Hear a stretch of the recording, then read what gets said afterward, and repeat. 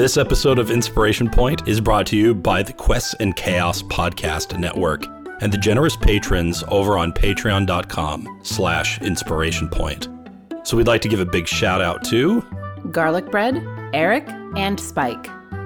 And at our Muse $20 level, we'd like to thank Prostaskius, Leroy, Kate, Jeremy, Jenna, Jacob, Falangor, Cheryl, A Bad Idea, Red Dead Coquette, and Robert Hans. Thank you for helping us bring a little inspiration out into the world. And now, on with the show.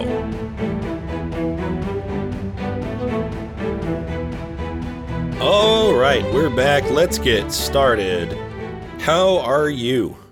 I am overheating. It has been around 87 degrees in Berkeley today, and this house does not have air conditioning. So more like Burtonly. Yeah, seriously. I made a mistake and went out for a walk earlier today and went, this was a mistake. But I'm doing it anyway because I'm exhausted and need to get some solar-powered energy.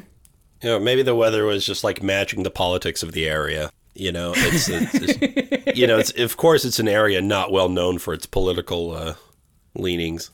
No, not a bit. It's a completely temperate zone. There's absolutely no conflict that ever happens around here. Students are all known to be really calm and collected people. Very reasonable. Great listeners. Oh, yeah, it's great. Oh, man. I had a friend, an old roommate, he used to call it berserkly. Yeah, that's fair. And then I remember I went there to a comic book shop, really beautiful, like huge comic shop. And I was like, man, this place is great. And the moment I get outside, I see a homeless man pooping into a trash can. That sounds correct. And not to pick on the homeless, but let's just say that for someone that grew up in the suburbs, that was a bit of a shock. I understand entirely. I went from living in Fairbanks, Alaska, population 35,000, to right in the middle of the Bay Area. Culture shock is certainly a word. It is definitely a word. You know, you don't take it easy. You know, I'd like to live in like Kansas or something where it's just kind of chill. Except for probably during, like, football season. Well, yeah, imagine. Where they overturn cars and are like, yeah. I have no idea. I've never lived in the Midwest. Those were the times I was ever scared to be on the BART in the Bay Area. It was, like, during sports seasons. Oh, gosh. And come home with, like, the Raiders fans. I'm always impressed by the people who have the courage to wear, like, a Lakers uniform on the BART. Or like one of the fan shirts, especially when, you know, any of the competing ones, especially if they're competing against the Giants. Right. You know what? I'm gonna go on a nerd rant here a little bit. Go for it. Why do people like sports? Honestly, like, okay, I mean, like, I get the spectacle, right? I get the athleticism. I'm with you. What I don't get is the tribalism with teams. Like, sure. Really being, like, into your team. Like, nobody on that team is from that place. It's true. What are you talking about? Like, there's maybe one guy, right? You think Cincinnati just breeds amazing athletes? You think that that's what that town does? No, probably right? not. No, like, they all come from the same few cities, right? And it's like, and then you get a smattering of other places, and many aren't even from America. Yeah, especially when you look at like baseball or basketball. Sure. You know, even in esports, the North American teams, you know, they only required to have like 2 out of the 5 players to be American. You know, it's like, okay. I don't mind that they're on the team. That's fine. Why do you care? Right? Sure. Why are you so vehement about where you come from? You did probably nothing to make that happen. The players have nothing to do with you. I don't understand. At least with like the World Cup, I understand that Europe has just a national history of just warfare constantly with its neighbors. Like, they're all just frenemies, so they decided to play football instead of do war anymore. That is certainly one reading of history. That's what it's a reading. Okay, this is not a history podcast. Okay, so anything I say is fine. Is that how that works? I don't know. I don't know. Probably not. Yeah. But I will say it's like even then they're swapping their players around between each other. So why can't we just like everybody's teams in like just pick your favorite logo or something? I don't know. I've never understood it myself. I think that is at least assisted by the fact that Alaska doesn't have like professional teams that are out in the middle of all the rest of it. I've been to a couple sporting events. One of them was the Governor's Cup up in Alaska for hockey between the Nanooks and the Seawolves. And I mean, it's fun to be in the middle of that because like it's like being at a really like powerful Comic-Con when the big things are happening or a particularly moving religious service or something. Like you're part of something. And I think that might be part of why people are so drawn to it, because in a lot of ways in our society now we're very insulated and isolated from other people. So like our brains are still developed for like villages of 100 people where you knew everyone, and now people are just desperately lonely and seeking for identity somewhere. Well, but there's nothing funny about that. But yeah, it's true. I mean, I understand that to a degree there's just like this tribalism that exists within us, and it's going to be there some way. I think the way that I most express it is in how I feel about pizza. I do get uppity about Chicago style pizza. I don't like it. I don't respect it. I don't think it's pizza, and I don't understand when people like it. But I think that's about as far as it goes. Like, I'll still be your friend. Yeah. I got bullied about a bunch of things growing up, right? Sure. Like 1, being the new kid. 2, ginger. 3, Mormon kid. Okay?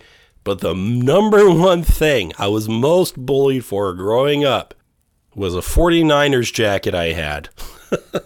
And there we see the root cause. Now you see the root cause. It was just like, you like them?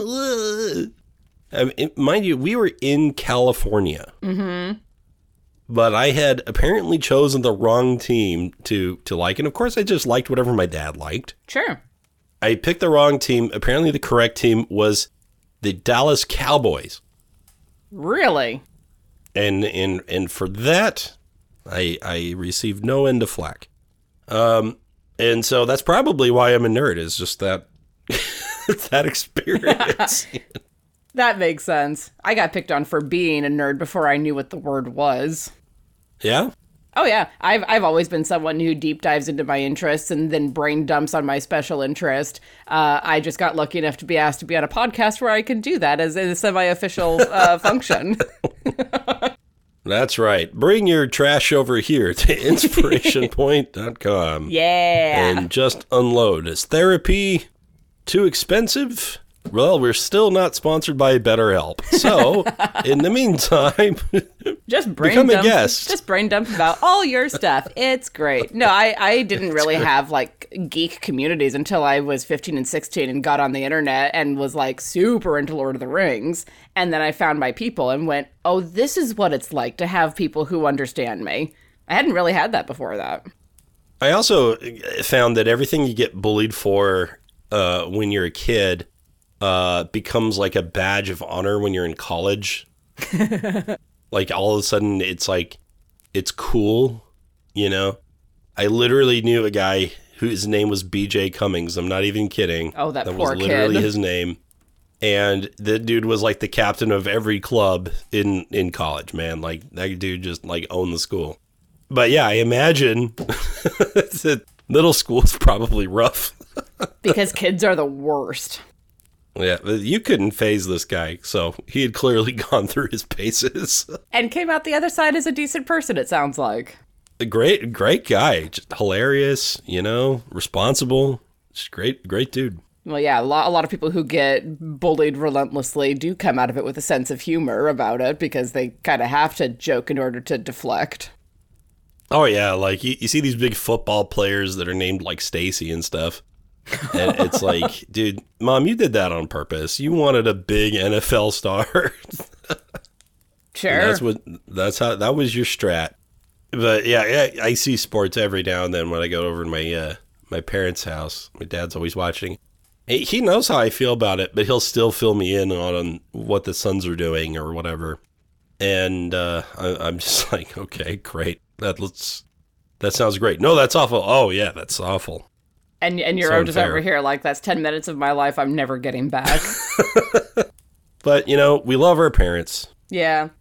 What are you going to do? Not much. The only time that I really sort of followed sports was during the height of the hanging out with a friend of mine, kind of post-pandemic. No, post, you know what I mean. About a year. But I mean, pretty much post. It's not, though. But everyone says acting like it is. But they were really into the Golden State Warriors. And so I watched enough to kind of start to understand the game a little bit because I try to pick up what's going on around me. Yeah. Still not my thing, but, there was that craze for a little bit. Yeah, it makes other people happy. So, let them have that. Absolutely. Yeah, I'm not voting for the banning of sports. As long as they don't get tribalistic at me when I express no opinion, I'm fine. Well, and then the other thing that really worries me sometimes is when I see the post-championship riot that happens. Yeah. In some of these cities, where just we won the big game, therefore let's trash the neighborhood. Or we lost the big game, let's trash the neighborhood. Right. And I'm just like, wow, I really don't get what this game means to people, I suppose, and it just lets me know that the state of nature is behind a thin veneer sometimes. And I think the one of the best ways to sort of check ourselves is to occasionally pretend to be elves. When you can just take a step back and cast some spells with your friends. Put yourself in the shoes of a different experience to try and at least understand maybe a different perspective on the world.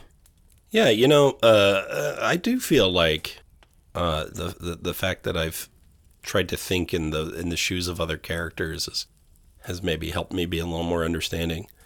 That and of course, teaching, being a parent. Mm-hmm. Life has been really trying to tell me something.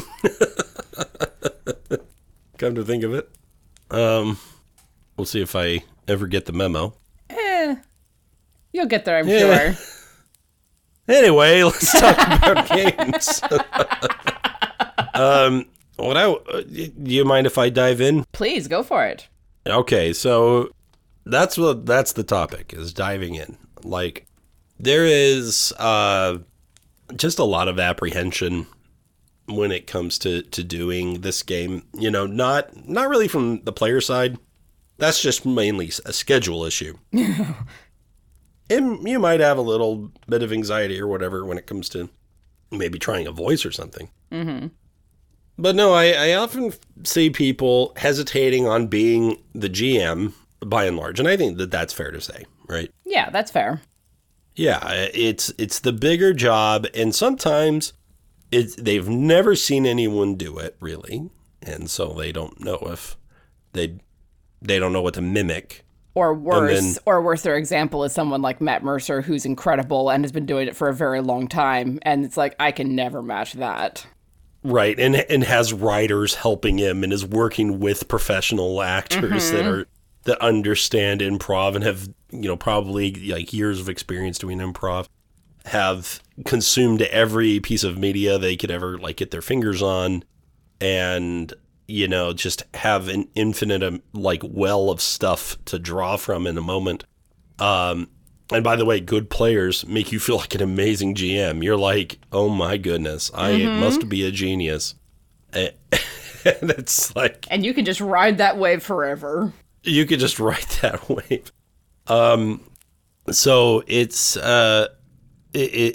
something where I want to say that, even Matt Mercer has said he doesn't like the Matt Mercer effect. The idea is not that you must be him. Right. Right. Because if that's the bar, there's only going to be one GM out there.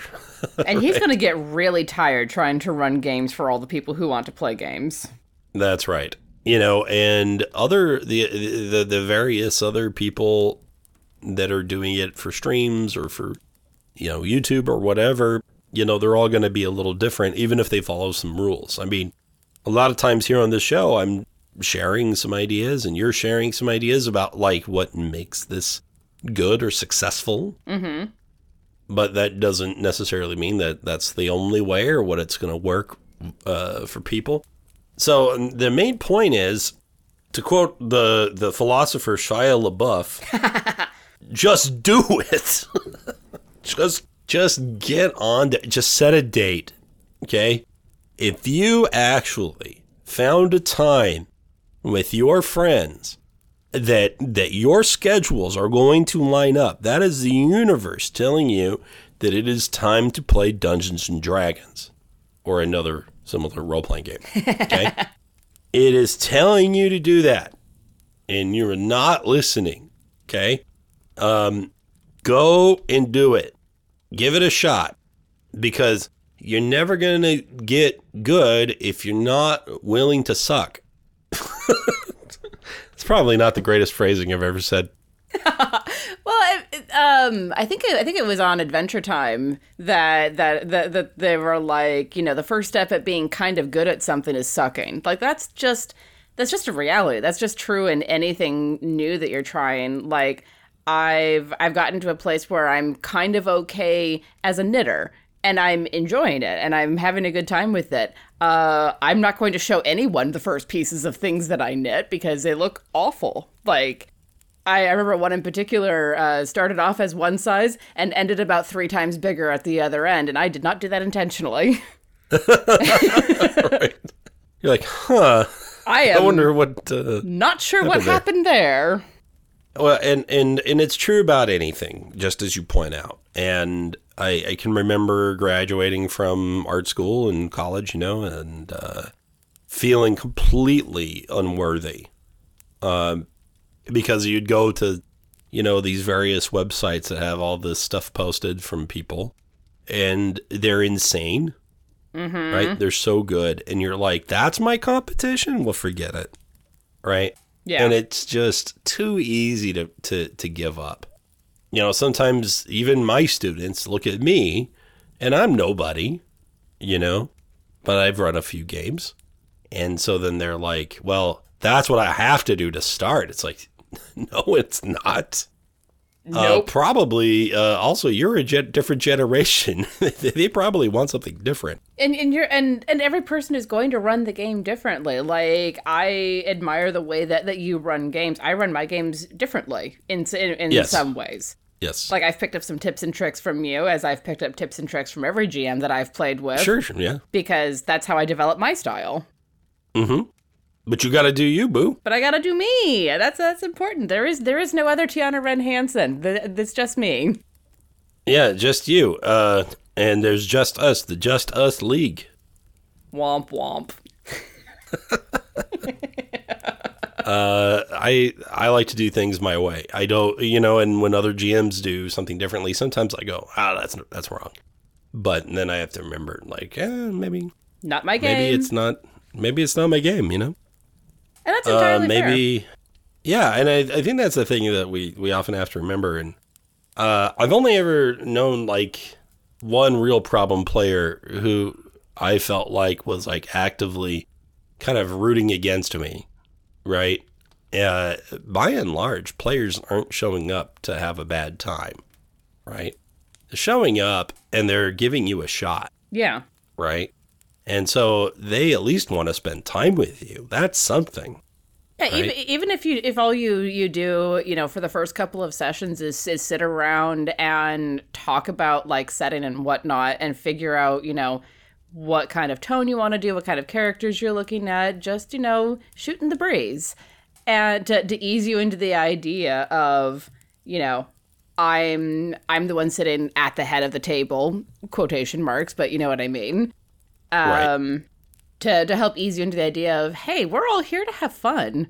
We're all here to, you know, sit around and drink Mountain Dew and eat pizza and roll dice and tell stories about elves and dwarves and humans. There's gonna be certain aspects of gameplay that you expect from this game where you're gonna feel more confident. Like a lot of players I see in this generation tend to be more like what you just described, where they're like, well, I want to talk about setting in character and stuff. And I want to do some role playing, and I want to do some fun voices, and I don't really know what the book says yet. Mm-hmm. Right? It's like, yeah, it doesn't matter. Sit down and do it. But every now and then I see the opposite, where they're like, I don't know how to role play, but I know how to hit an armor class. Sure. And murdering goblins is fun. Yes, it is. Yeah, so let's get together and do that. And that's just fine, you know, especially if you're with other people that don't know what they're doing either. That can be you can learn together, right? You might even do a thing with your group if you're all sort of apprehensive. Maybe do like a rotational system. I've actually done this before with Chris, a bad idea, and Falangor was in that game as well. Oh, fun. This was back when we were all in college, and we were inspired by the video game Monster Hunter, and sure. So we would rotate on who the GM was, and basically the job of that GM that week was to come up with Big Monster, and then, you know, do all of its mechanics and stuff, and then when it wasn't your turn, you went back to your character. So it wasn't like a series of one shots. It was still the same narrative, but it was a little bit like playing pass the baton a little bit. And I thought it worked out great. I really like that sort of thing, too, because that takes a lot of pressure off of, you know, one person to bring the story type of thing. Yeah, you don't think you have it in you to GM once a week? Okay. Can you do a month? Can you do every 2 months? You know, like, that's better than nothing. Exactly. So we can get you started that way. So I would just say, man, like, you got a concept that's burning at the back of your head and you got to say something, then say something, you know, get it together. Heck, I'm doing a session 0 for the new patron campaign we're starting. I'm very much excited for that. I only have some vague ideas about what the plot is. I only kind of know who my bad guy is. Sweet. Mainly I just know what the setting is, and I know the vibe I want. And, you know, this is the other beauty of session 0 is you have more time, right? So, you know, I'm just looking forward to some of the chaos and then really kind of bringing it the following time. But at the meantime, like, you don't have to have all your ducks in a row necessarily. You need to have a vague idea of where ducks are, and then just attack one of the ducks. I don't know. Is this getting away from us? No. You lay out the seeds and the nuts for the ducks to come and eat, and then you find out what sort of patterns that they like to hang out in, and you work with that. Damn, that's really good. Good job. Kill the ducks. You're such a murder hobo. I know. Oh my gosh. I went right for it. And you were like, set seeds. You know, gosh, wow. You should be a GM. You ever thought about being a GM? Well, funny story about that. Oh, really? Yeah. How many games are you involved with right now? Oh, that's not a fair question. Let's see. How many games are you running right now? 1. Okay, just 1. I'm running one game. I'm running I wanted to say Lost Mines of Phandelver, and that's not what it's called anymore. It's Phandelver and Below. Phandelver 2, Electric Boogaloo. Basically. And I will want to talk more about that as I get deeper into the module, because I have thoughts about what they've changed and what I think needed to have been changed more. But yeah, I'm running one game. I'm going to be playing in the Call of Cthulhu game. I'm in a every other week game with Alondra and Company. I'm in an every other week game now with you and Company, and then I'm in the Delta Green game. So Okay. 5-ish. That's it. That's down from my usual numbers. Now, are any of the GMs, including yourself, Matt Mercer? No. Wrong. The answer was me and nobody else. No. You're Adam Power, and that is a different experience than Matt Mercer. Man, if I ever got to play at a table with Matt Mercer, I think I'd be too like gobsmacked to like there'd be that pressure to like bring. He probably gets that a lot. I'll bet he does. That pressure to like bring my A game as a player, and I can't even comprehend wanting to run for him.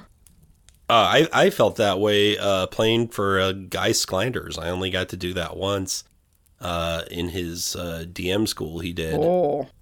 And that's when Spike was the DM, and they invited me on like the last second to play a character. And I got to do that remotely, thankfully. Mm-hmm. And so that was a lot of fun. But I remember thinking, like, I was under a lot of pressure. I really wanted Guy to think I was cool.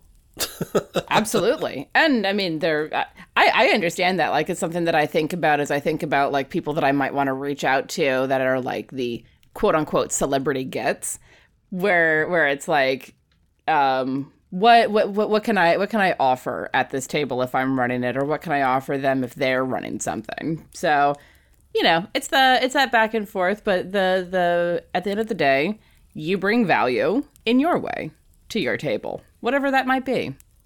And I had that experience having AJ Pickett in my SKT game. That I can't even imagine, frankly. Right, and it's a Forgotten Realms game, and I'm trying to like walk this guy through the lore, who is the lore god. Mm-hmm. Like, he's basically Elminster, you know, in terms of knowing his stuff. Yep. Right. If there was a librarian, you know, in Candlekeep, it would look exactly like AJ Pickett. Of course, it has a lot of a head librarian, let's say. Ooh. And then I'm sitting there trying to give little breadcrumbs and stuff and just feeling like an idiot most of the time. Because I like barely know the lore. And he, like, in his channel, he's always cool. He's always like, whenever you're starting it for yourself, you know, and you're doing your own game, it's your version of that game, and the lore can be anything you need it to be, so just do it. And like, to me, that was just like incredibly freeing. And he like saw me in a way where I didn't see myself, and like I can just reach out to him and ask him questions, and he'll just respond to me from New Zealand. You know, he'll answer several paragraphs back and forth, information, question after question. He'll just help me out. And it's like, that wasn't going to happen unless you like just say, you know what, maybe I'm a little bit outmatched here, but let's go for it, man. Let's do it.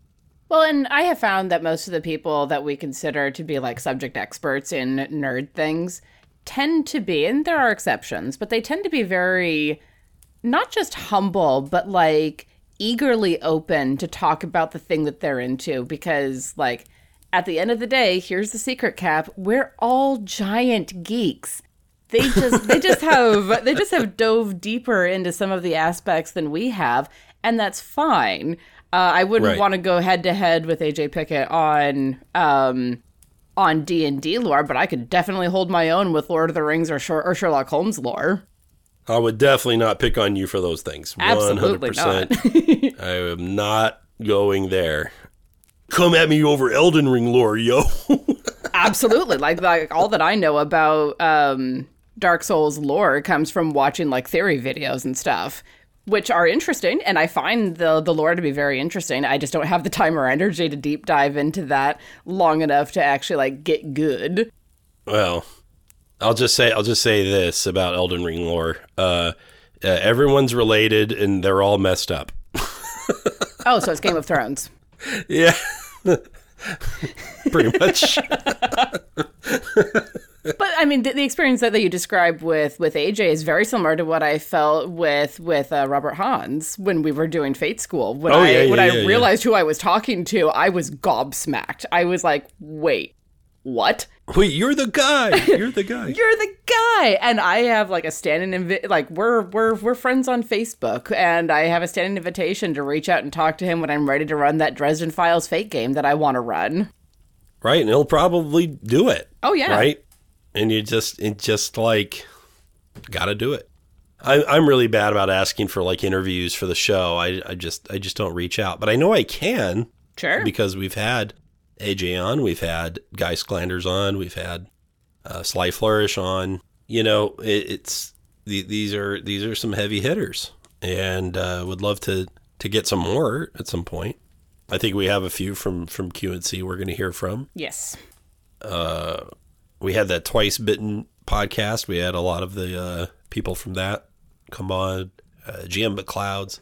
So there's plenty of people willing, and I think that's the other thing we have to remember is that not only are we all geeks, but we're all also people that are just as dumb as one another, essentially, right? Oh, like, sure. I think I saw Steve Jobs give a speech like that, where he's like, everybody that you see who does these things, you know, they put their pants on one leg at a time, right? Exactly. And so, yeah. Yeah, like their experiences are different because, like, you know, Steve Jobs experienced the world very differently than I do, who experiences the world very differently than the college students that live next door to me.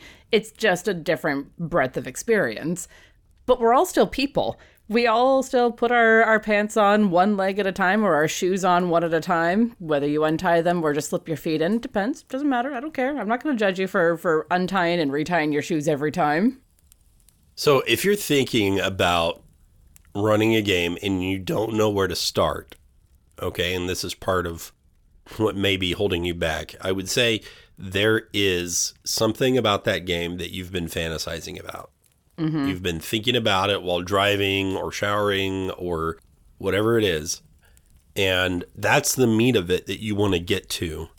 And that's the moment that you want to create. But you feel like you have to do all these other things before you can touch that. In this case, I would say you can go ahead and have your dessert and then your dinner later. Like, go ahead and start with that moment or that feeling or that gameplay or that character and then build out from there. Fully realize the thing that you're most interested in. So when it came to preparing for the Westgate campaign, which I'm going to start here, I didn't know that much about Westgate. Other than it had some interesting cultural implications, and it had some very piratey, but also like Soul Calibur sort of vibe. Okay. And I had a player in mind who I thought it would best sort of suit them. Oh, yeah, no, I know exactly why you chose that particular setting and who exactly you were trying to hook with that one. Yeah, 100%. But I also knew everybody else was going to dig it. Oh, yeah. Right. Plus we had just done sort of like Greek mythology / a little bit of Forgotten Realms / a bunch of Adam's BS. And I think people wanted something that I think they were ready to visit the Forgotten Realms for a bit. Yeah. And so I wanted to get back into that. And it can be very overwhelming. So I felt like the first place I needed to start was just kind of the area map. And as I was creating it, I use Incarnate to do all my maps. And as I was creating it, I'm going through and I'm putting in all the dots and all the rivers and all the cliffs and everything. And what it's doing is it's forcing me to become familiar with it. Yeah. Right. And then I go through and I created the map for the city of Westgate. And so I'm like constantly on the wiki page, like reading everything that's there. And I'm forcing myself to become introduced to it. Right. And so by creating, I am preparing. Mm-hmm. Right. And by doing the thing, I am learning. Like, you want to learn paints, you just go buy the paint, you buy the mini, you just go. Right? That's like number one. So as long as you're willing to put in some preparation time, that'll number one, give you a lot more to work with. But two, it's also going to increase your confidence. And three, it's going to force you to learn as you're doing it. The other thing that you really need is a deadline. Yes. Oh my goodness. Deadlines are my primary mode of creation. Right. I'm eyeing an audiobook deadline that's in like 20 days. And I'm like, I need to start working on this now because I know what I'm going to do otherwise. I'm going to wait until it's 5 days before it's due and then do all of the recording at once. It'll get turned in on time, but I'm going to go insane. Right. And you might not be as happy with it. You don't have as much time to kind of take your time with it. Mm-hmm. I'm the same way about art projects. I'm the same way about GMing. That was part of, I was a little overeager actually with Westgate. I tried to set the session 0 like right after we had finished Wrath of the Scorned, which was probably a little nutty. And people were like, whoa, whoa, whoa, whoa, chill. It was less the whoa, whoa, whoa, chill and more the, we did not expect that to be quite so quick, and we already made plans those days. Right. Well, so my thinking was, these are all paying customers, right? I need to provide. I mean, that is understandable, but also if you don't take the time to provide, are you going to be happy with what's sent out to the paying customers? Right. So you're absolutely right, as always. But it's just but yeah, you need to have that deadline that just says it's over. Mm-hmm. One thing I have found with my students, again, I teach high school. A lot of them, if I give them like a whole week to do a project, there's going to be much less productivity than if I say you have 1 day. Mm-hmm. Right? Like, and you know why, right? If you've been to school, you know why that is. Oh, yeah. But I have tried it so many times because I always think, if I want this project to be really good, I think a week is reasonable. And that makes my lesson plan really easy for the rest of the week. Which is great. And then you just realize, this is a disaster, right? Like, this doesn't work at all. Yeah. You just go for it, guys. I mean, that's all I can say. Go for it. Set a date, set a time, and just start creating. And if you play, you'll learn. And one of the things that I will say from my side of things too, as a newer GM, Adam talks a lot about like the home brewing, creating your own stories. I'm going to come in from the other side and say, if you don't feel ready to tell your own story yet, or even if you never are, some of the modules are pretty great. Like we talk all sorts of crap about Storm King's Thunder, but there's the bones of some good stories in there. Oh yeah. Yeah. And for me at least, because I have only ever tried to GM a homebrew thing once, and it didn't work. It didn't work for me.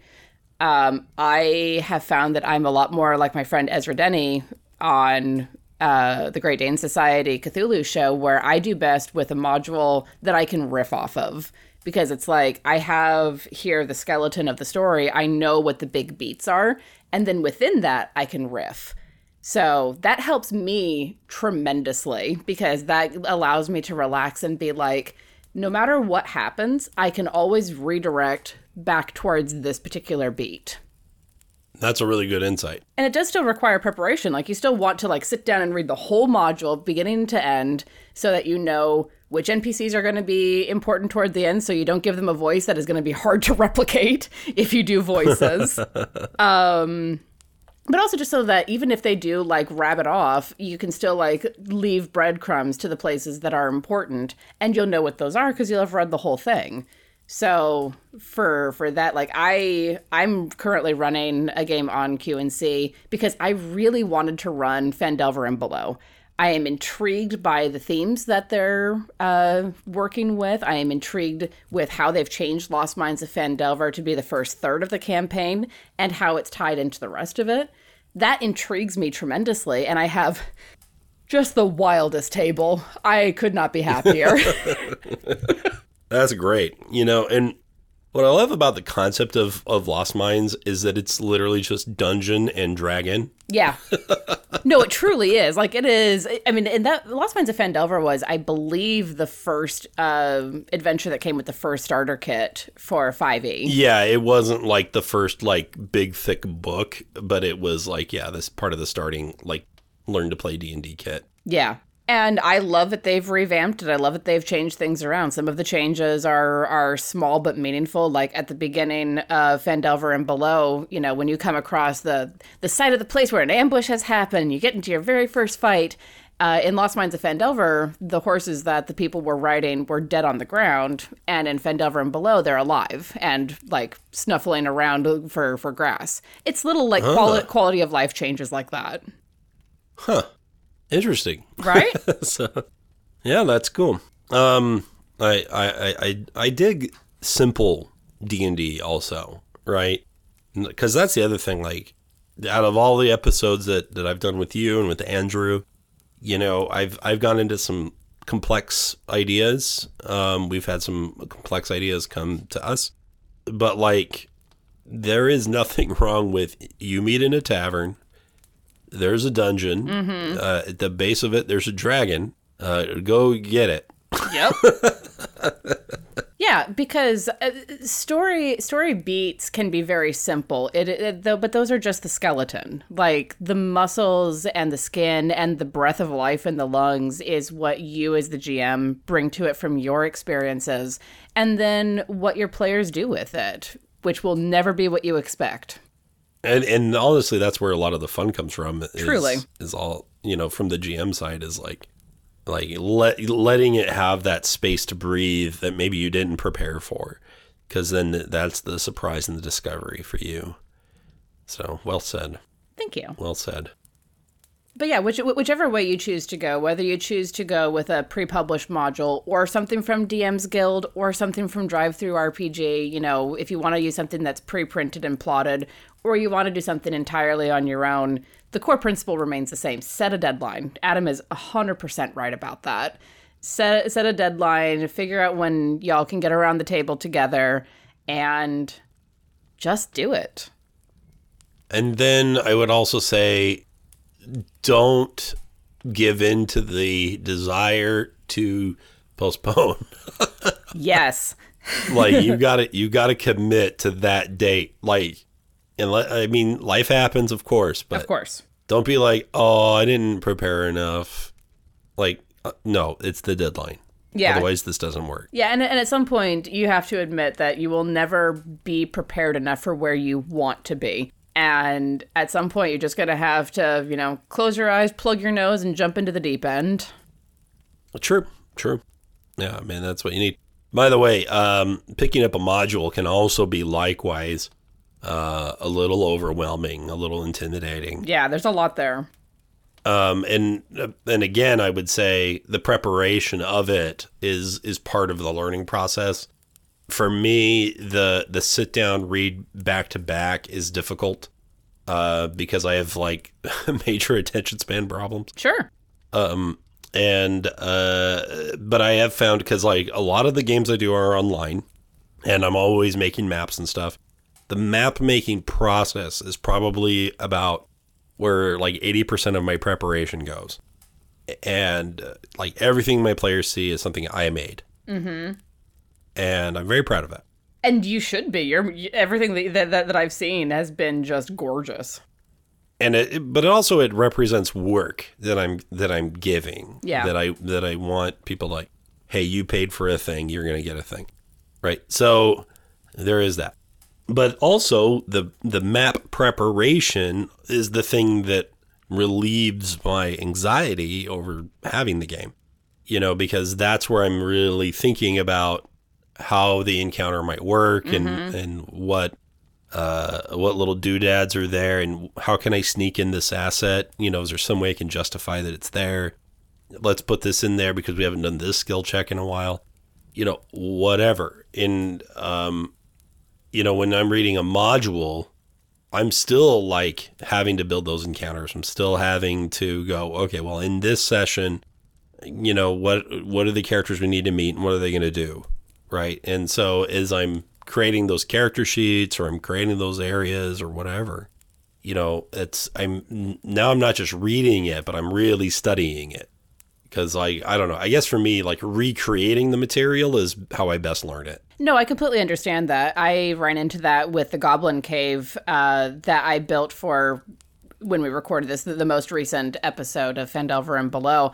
I didn't quite understand how all the areas connected to each other, because, like, I read each of the room descriptions, but I didn't quite understand, like, why is this here? And how does this connect to this? And, like, pulling out all of the terrain that we have at Quests and Chaos and laying it out and being like, we have a shocking lack of cave structures. How do I make this work? And then working around that limitation actually forced me to be more creative and got my brain just firing on ways to like make it work. And as I was recreating it, I was understanding how this place was laid out, the feel of the place, and what I wanted to do with it. So yeah, building the assets is, whether you're in person or online, even if it's just drawing it out on a grid sheet like AJ Pickett's battle maps. Even just doing that, getting like that tactile sense of where things are is really fantastic. It really helps a lot, and we talked about anxiety and stuff before, and this is a great way to kind of alleviate some of those fears. Like, as you build it, you will also build confidence. And it's kind of funny. I was just thinking, like, you remember like Field of Dreams, if you build it, they will come. Yep. It's like, if you tell them when to come, you will build it. It's true. But also, like, the if you build it, they will come. It could be the game, the story. Even just build that time. If you build that time, they'll be there. And you'll have fun. It definitely feels like building times. Boy. But yeah, really good insights tonight. What did you have for dinner? Macaroni and cheese with a cheese sauce with like 2 pounds of cheese in it and bacon. There it is. Okay. All right. It's just a cheese hide. No, the second secret ingredient, because of course the first one's love, but the second one is bacon. Bacon. Bacon is the correct answer to most things. So yeah, if you think your game's gonna suck, just make sure there's some bacon. You'll be fine. They're gonna have a great time. Yeah, absolutely. And I mean, set your expectations. I think my last thought for this is as a new GM, I was intimidated because I had been playing with some truly incredible GMs before I started GMing, and I never watched Critical Role, but I was having my own version of the Mercer effect, where it was like, how do I live up to Bo? How do I live up to Thomas? How do I live up to Spike? How do I live up to these people that I have played with who I admire as GMs? How do I hit that level? And it got to the point where I was like, I can't. And that's fine. I'm not going to. That's not me. Right. The way that I expressed it to a friend of mine who was frustrated with where he was at as a GM was... The way that I explained it to him is actually a little bit condescending now that I think about it, and a little bit self-aggrandizing now that I think back on it. Damn. But I think it got through to him, so I'm going to repeat it. He was having his own version of the Mercer effect too, and I was like, you cannot expect your game that you are running as a brand new GM with a group of people who have never played together before to match Critical Role, Dimension 20, Chaos Agents, the things that you are watching on your television. That's like having watched Steph Curry with the Warriors and then going out to the cul-de-sac and expecting your pickup game of basketball to be that. Little bit condescending, but I think it worked because it's like, really, set your expectations. you're not going to have like amazing voices. Here's a secret. I don't do voices as a GM. Not really. I have a hard time keeping them when I'm improvising. Sure. But as long as my players know who's talking, it doesn't really matter. I'm not Matt Mercer, man of 1,000 voices. I will never be. I'm not Brennan Lee Mulligan, who can come up with like a dramatic speech in 0.5 seconds.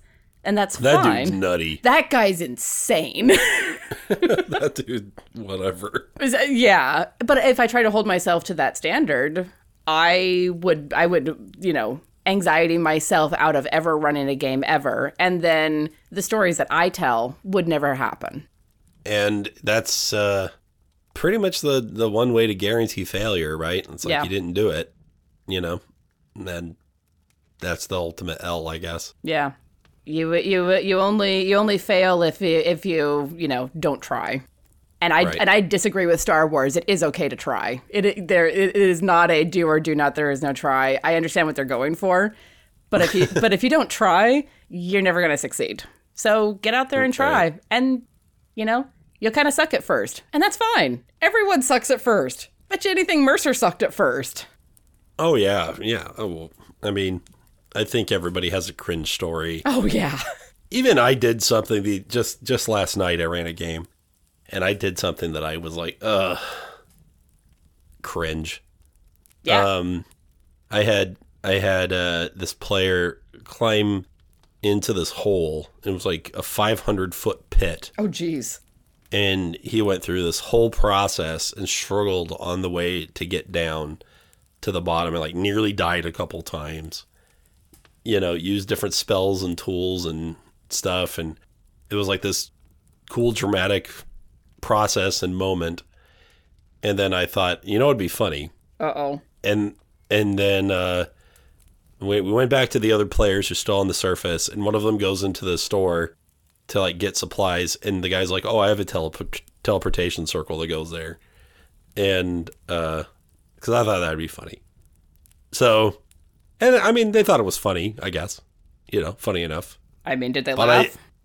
Yeah, they laughed. But it wasn't like, gut laugh, you know what I mean? It was like, yeah, that's funny.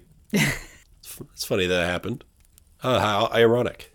But I didn't like that I did it because I was like, that cheapened the moment for the other guy, Okay. For a gag.